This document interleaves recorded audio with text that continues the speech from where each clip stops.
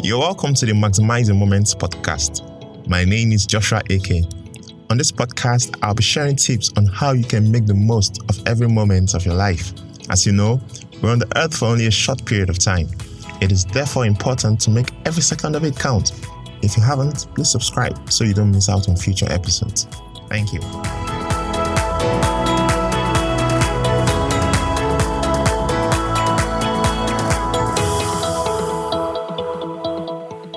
The topic for today's episode is you are responsible.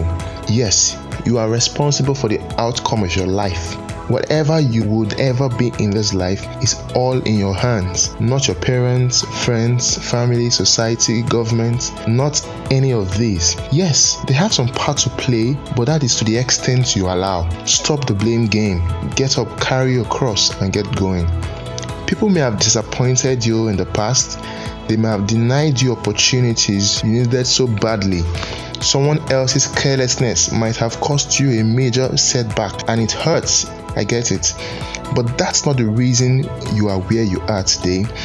That door closed, you missed out on that opportunity. But while you have been moaning and whining, many more doors have opened up, but you didn't know it. Better opportunities have presented itself, but you did not recognize it because you were still busy playing the blame game.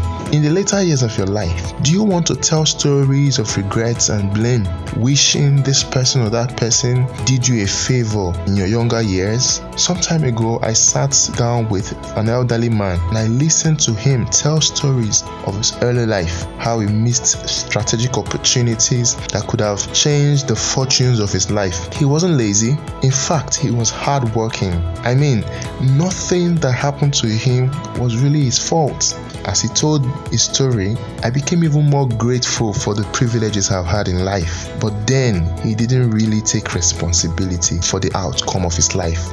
As I left, I made a decision that no matter what happens, the ball stops on my table. If I'm going to be successful, it's all up to me.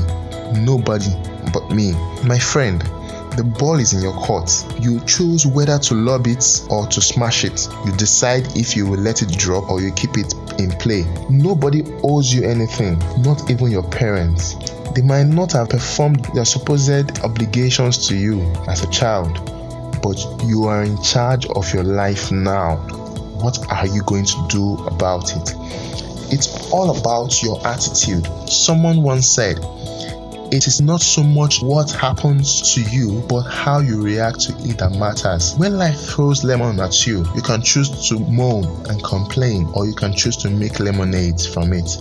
If life throws you stones, you can turn them to milestones. It's your choice. The problem is that we focus so much on what we can't control, neglecting the bit we have control over. Stephen Covey, in his book, The 7 Habits of Highly Effective People, described it as the circle of concern and circle of influence. Everything you have control over falls into your circle of influence. Your choices, attitude, belief, personal growth and development, and so on. Everything else is your circle of concern. Focus and apply your energy on your circle of influence.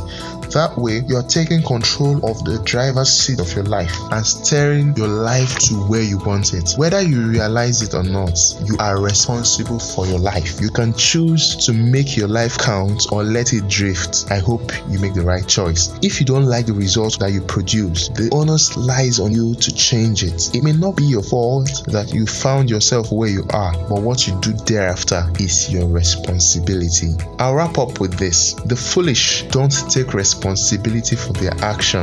The matured only take responsibility for their actions. But the leader takes responsibility not only for his actions but the actions of others as well. I hope you choose to be responsible for your life. Thank you.